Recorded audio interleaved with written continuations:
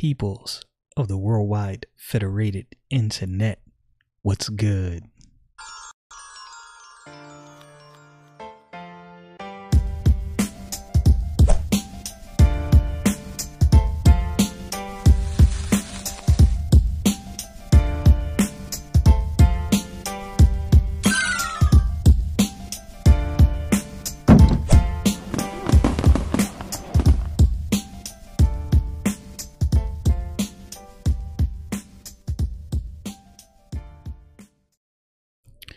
I love coming here and sharing my thoughts with you daily through my Bible study. But man, sometimes doing this and going through technical difficulties when it comes to recording, it can be a headache. And I say this every time I have technical difficulties, but I want to say it again. I have a lot of respect for people who are in video production, video editing. And I'm also glad that I don't do this live. That would be nerve-wracking. It would be really nerve-wracking because you can do audio checks. You can check 15, 20 times. And then right when you go to record, you start having issues. And that's happened to me like 3 times today. And I've had to record, delete, try again, troubleshoot. It's been something. Anyway, I know you probably don't care about that. Genesis chapter 30. Let's get into this. And when Rachel saw that she bare Jacob no children, Rachel envied her sister and said unto Jacob, Give me children, or else I die. And that's kind of extreme. She's saying, if you don't give me children, I am going to die. Now, first of all, this is irrational. And oftentimes, this is what envy and anger will do to you. When you read these Bible accounts, I don't know if you do this. I'm starting to do this now, and it's real helpful. I try to remember and keep in mind that these things actually happen. This is not a fable. This is not some made up fairy tale story. These are people's lives.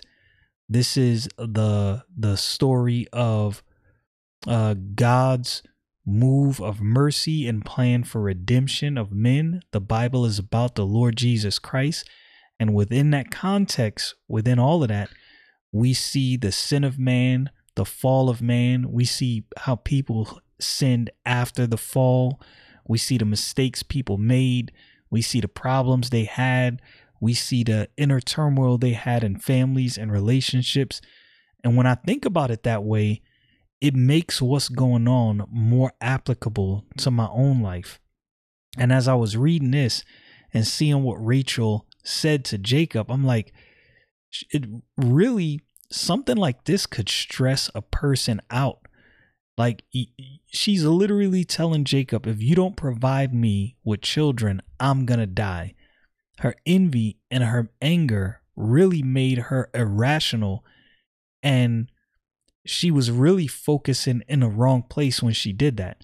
In verse 2, and Jacob's anger was kindled against Rachel, and he said, Am I in God's stead, who hath withheld from thee the fruit of the womb? And this is what anger does. What anger and envy does is it makes you irrational. And in this instant, she's ascribing something to Jacob that he has no power or control over. That is supremely irrational. In the book of Psalm, I'm going to go there. The book of Psalms, chapter 113, and verses 7 through 8. The Bible says, talking about God, He raiseth up the poor out of the dust and lifteth the needy out of the dunghill, that He may set him with princes, even with the princes of His people, and maketh the barren woman to keep house, and to be joyful, and to be a joyful mother of children. Praise ye the Lord. These are things that God is in control of. And Rachel has so much envy, and I'm sure that envy swelled up with a little bit of rage and anger in there. She's blaming Jacob for something he has no control over. And he's like, wait a minute, am I God? Do I have God's power? Am I the one that shuts up and opens wombs? Like, this is nuts. And here's where irrational thoughts lead you to irrational choices. And she said, behold, my maid Bilhah, go in unto her, and she shall bear upon my knees, that I may also have children by her. Who gave Rachel the authority to offer Bilhah to Jacob? Who told her this is what she should do? Did she get instructions from God to do this? No. Did God appear to her in some vision or some dream telling her to do this? No. What you got to remember when you read these accounts is these are real people doing real things, making mistakes. And this is what I love about how God inspired his word. He didn't leave out people's mistakes. He didn't leave out people's faults. And sometimes I wonder and I think to myself, well, why not just only cover good things? Why cover the faults as well? Well, the Bible says, for all have sinned and come short of the glory of God. I think that we are supposed to read these things and several things. One, the Bible as a complete thematic book is about the Lord Jesus Christ. He said himself, search the scriptures, for in them ye think ye have eternal life, and they are they which testify of me. Talking to the Sadducees and the Pharisees who misunderstood just about everything they read in the Bible. They knew the Bible, they could quote the Bible, but that wasn't helping them none.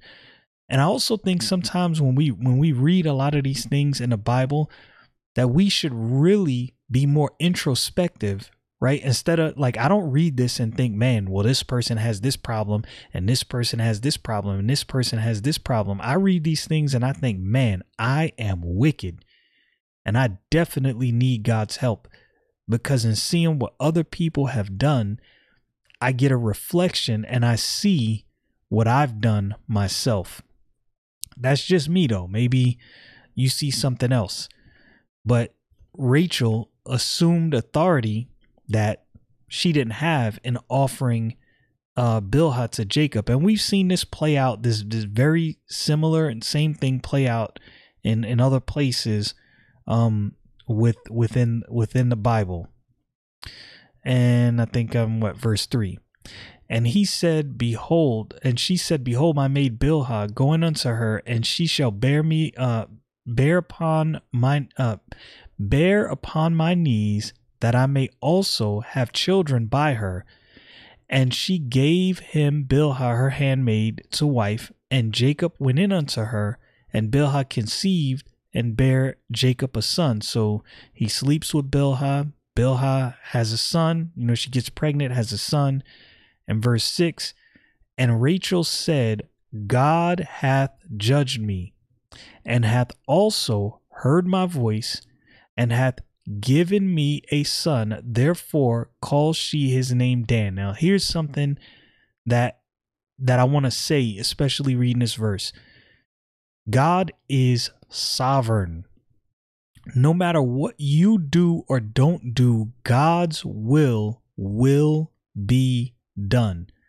Neither me nor you have the power nor ability to undo and unravel God's will. His will be done. I always say, you will be in the way or in the way.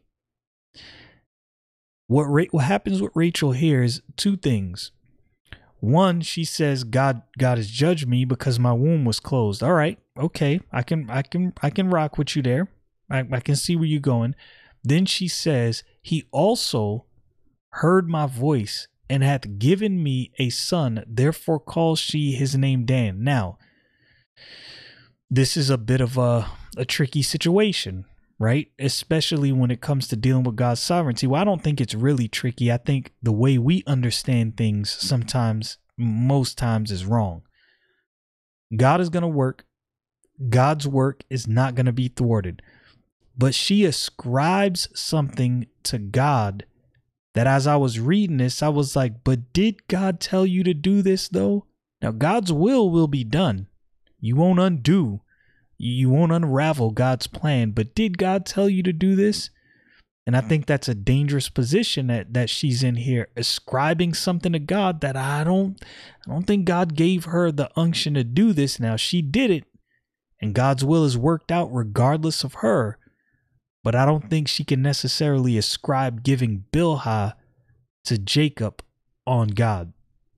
And she called his name Dan. That name Dan means a judge. That's what it means. In where am I going? Verse 7. And Bilhah, Rachel's maid, conceived again and bare Jacob a son. And Rachel said, with great wrestling have I wrestled with my sister, and I have prevailed. And she called his name Naphtali. Now that name Naphtali means to struggle or wrestle. Again, so something I'm sure that people probably think, I don't know about you, but I think this, and again, this is my Bible study, so these are my raw thoughts. These are not necessarily conclusive thoughts. That's why sometimes you'll see some things open-ended, because this is literally what I'm thinking as I study my Bible. I do not have all the answers. But sometimes I know people read things in the Bible and they mistake God's allowance as God's approval. And here's what I mean by that. You have kids. Sometimes your kids do certain things that you don't necessarily like, nor did you authorize. But some things you might give a pass. Right? Giving it a pass doesn't mean, yes, this is what I want you to do. It's just some things that you give a pass. I'll show you an example of what I mean. If you go to the book of Matthew, chapter 19, we're going to read verses 1 down through verse 9. And it came to pass that when Jesus had finished these sayings, he departed from Galilee and came into the coast of Judea beyond Jordan. And a great multitude followed him. And he held them there. And the Pharisees also came unto him, tempting him, and saying unto him, is it lawful for a man to put away his wife for every cause? And he answered and said unto them, have ye not read that he which made them at the beginning made them male and female? And he said, for this cause shall a man leave father and mother, and shall cleave to his wife, and they twain shall be one flesh.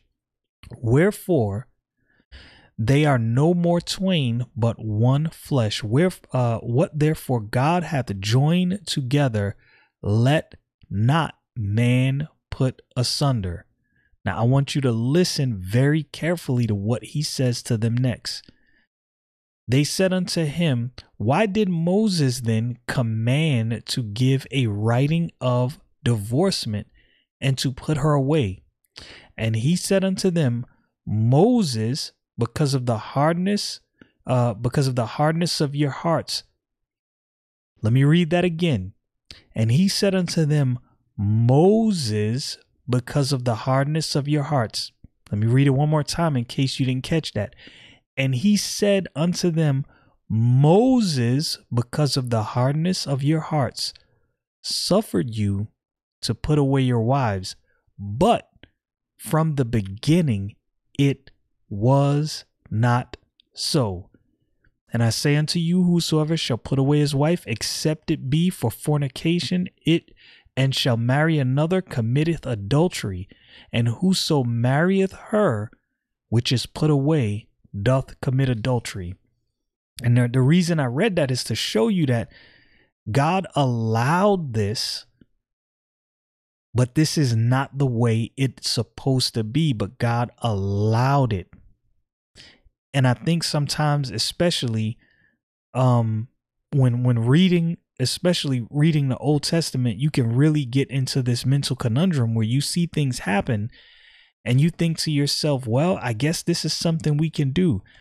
This is why you have to take the Bible in its totality, right? You have to look at things that people do, and then you have to say, okay, what does the Bible teach doctrinally about this issue before I jump out the window and say, hey, let me go do this, right? Like, we're reading about these men taking different wives and concubines, but should men have multiple wives? That's an argument that many people have mulled over. And I'll say this about that. I'm not going to give you any answer that's probably going to be definitive enough for any of you listening. These are just my thoughts through the Bible, as I always say.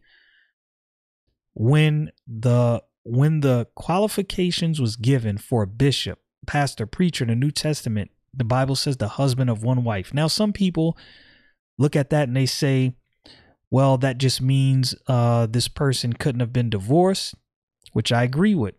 I also think that that verse literally means what it says, the husband of one wife. Back in that time, people had wives and concubines. This was a thing. But for some reason, when looking into the office of a preacher, a pastor, a bishop, the Bible gave some specific things. You had to be blameless. That doesn't mean you're going to be perfect. But one of those stipulations in being blameless is the husband of one wife. Why was that such a big deal? Yes, in the Old Testament, God allowed these men to have multiple wives and concubines. I do not think it is wise to assume because God allowed that it's something that should be done. And this is something that's done often. We see something in the Bible that's allowed and we just make that a blanket thing for everyone. Well, God allowed this so we can do it. Not so fast. Not so fast. I wouldn't necessarily come to that conclusion if I was you. I would read my Bible, see what the Bible actually teaches about an issue, take the Bible in its totality, and make a biblically wise decision. Y'all know what it is. Stay frosty, people.